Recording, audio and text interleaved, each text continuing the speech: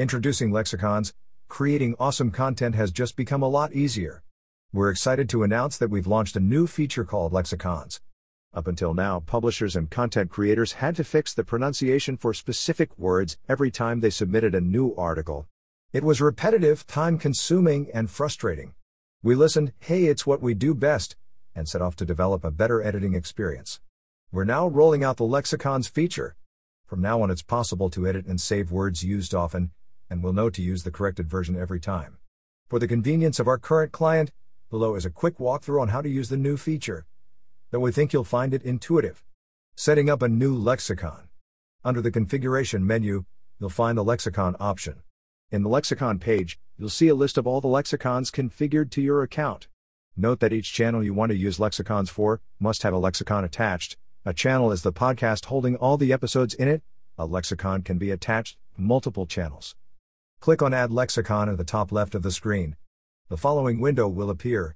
Let's go over the fields. Name, give your lexicon a name. Please bear in mind that it could be used for a specific channel or multiple ones. Language, indicate the language used in this lexicon. It's important to note that one lexicon supports only one language. Channels, connect the relevant channels to this lexicon, one or many. You can also connect from the channel itself later. Click Create and the following pop-up will appear. Adding words to a lexicons. The first way to add words is from the Add Words pop-up. In this pop-up, you can add all the words you would like. When reading, indicate the word you would like to change the pronunciation of. Read as and indicate the way you would like it to be read. Comment, leave a note to yourself and the team on why did you made the change. And click Add to Lexicon. Go ahead and add all the words you would like. The other two ways are directly from the editor. From the pronunciation menu. Clicking on it will open a list with all the words already existing in the lexicon. On the bottom you'll find Create New Pronunciation. Simply write the original word you would like to change, and the way you would like it to be read and click Add Pronunciation. The last way is by adding a pronunciation to a word in the text.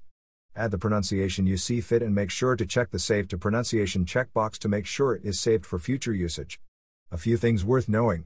You can know what lexicon is connected to what channel from the Channel Configuration tab. Example. The channel must have a language configured, under Audio Creation Defaults, in order to avoid conflicts. That just about wraps things up. We truly believe that this feature will help publishers and content creators turn their content into audio in a more accurate and efficient way. We're working around the clock to improve and we'll keep at it. Please drop us a line of feedback, good or bad, so we'll know if there's anything you'd like us to work on, add, improve, or simply tell us we rock, winking face. Viva la audio revolution.